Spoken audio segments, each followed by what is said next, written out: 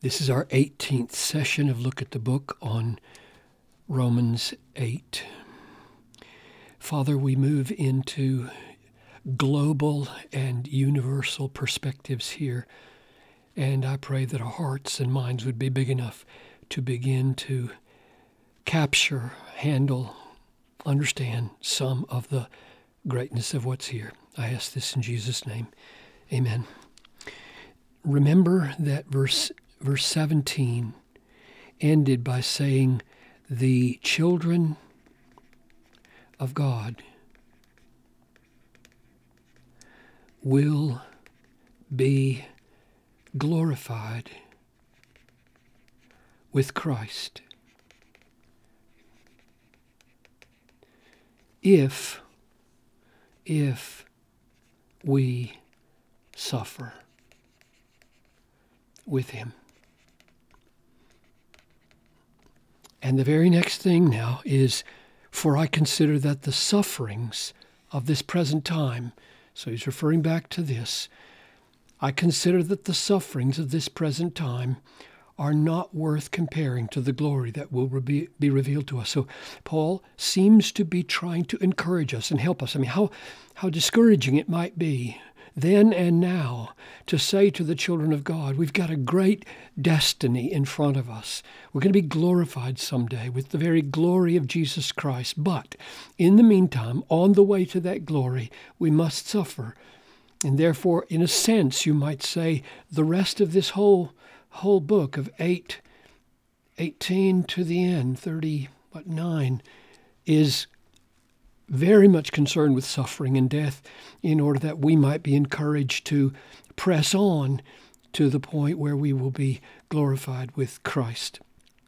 So that's what he's doing. And the first way he does it, the first way he encourages us to press on in our suffering, that we might be glorified with Christ, is to put the whole issue of suffering in a global perspective. I consider that the sufferings of this present time are not worth comparing to the glory that will be revealed to us. So it's the glory that will be revealed to us that makes the sufferings in this time endurable and worth it. It's worth it to go through the sufferings we will have to because of the glory that will be revealed to us. Now, what glory is that? Is that the glory of God that we will see, or is it the glory of our own glorification that we will be?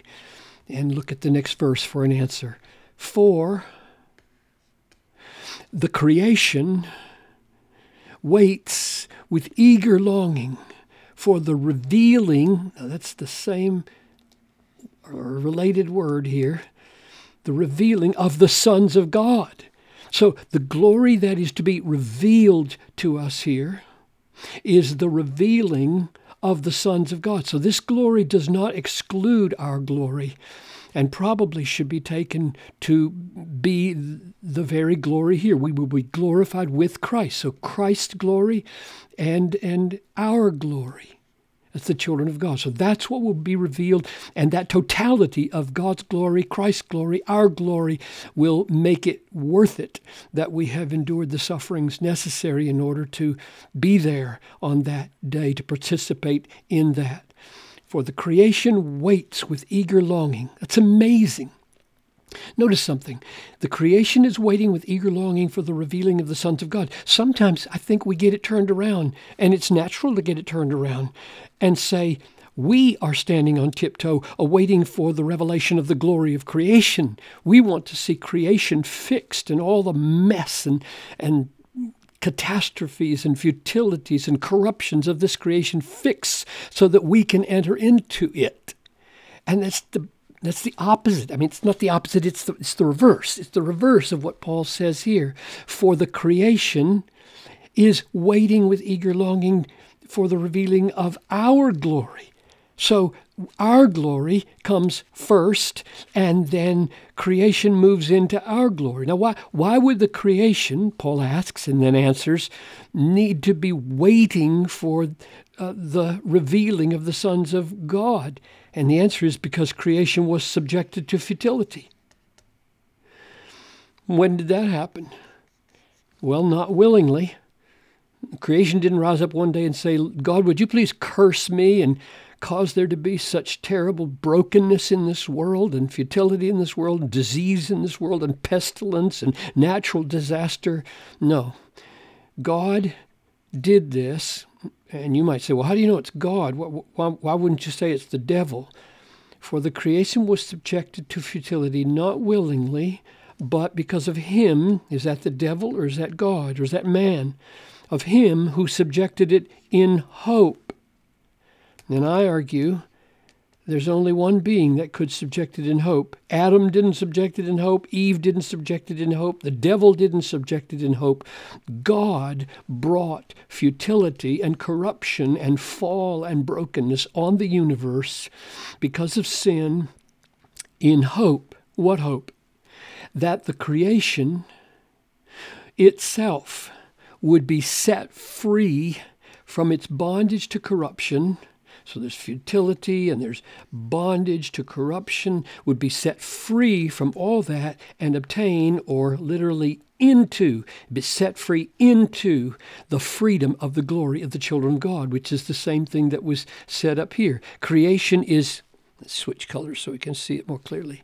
Creation is waiting with eager longing for the revealing of the sons of God.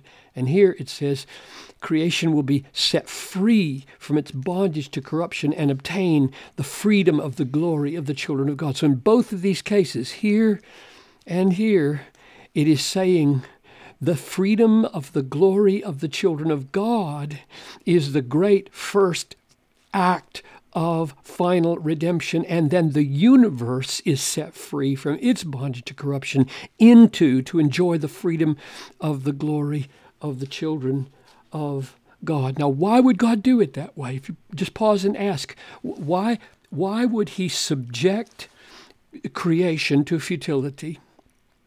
In order that he might then save the children of God and glorify them, as it says up here, glorify them in verse 17, and then as a result of glorifying the children of God, draw the whole universe into celebrating the glory, the freedom of the glory of the children of God. And surely the answer, this is the answer I suggest anyway, is that we are being glorified with Christ. This glory reflects Christ. We are being, according to 8:29, we are being conformed to the image of Christ. And how did Christ bring about our glory? We were fallen, we were sinners. He did it by the cross and by the resurrection and his own glorification. So the point of this is that God has set up the universe and has brought the universe into futility and has brought it into a bondage of corruption so that he might save the children of God through his Son and bring the universe into the celebration of the freedom of the children of God, which is a celebration of Christ and his redeeming work. This is a way of God making Jesus Christ the center of the universe, and particularly his redeeming work, the song that will be sung by creation forever and ever.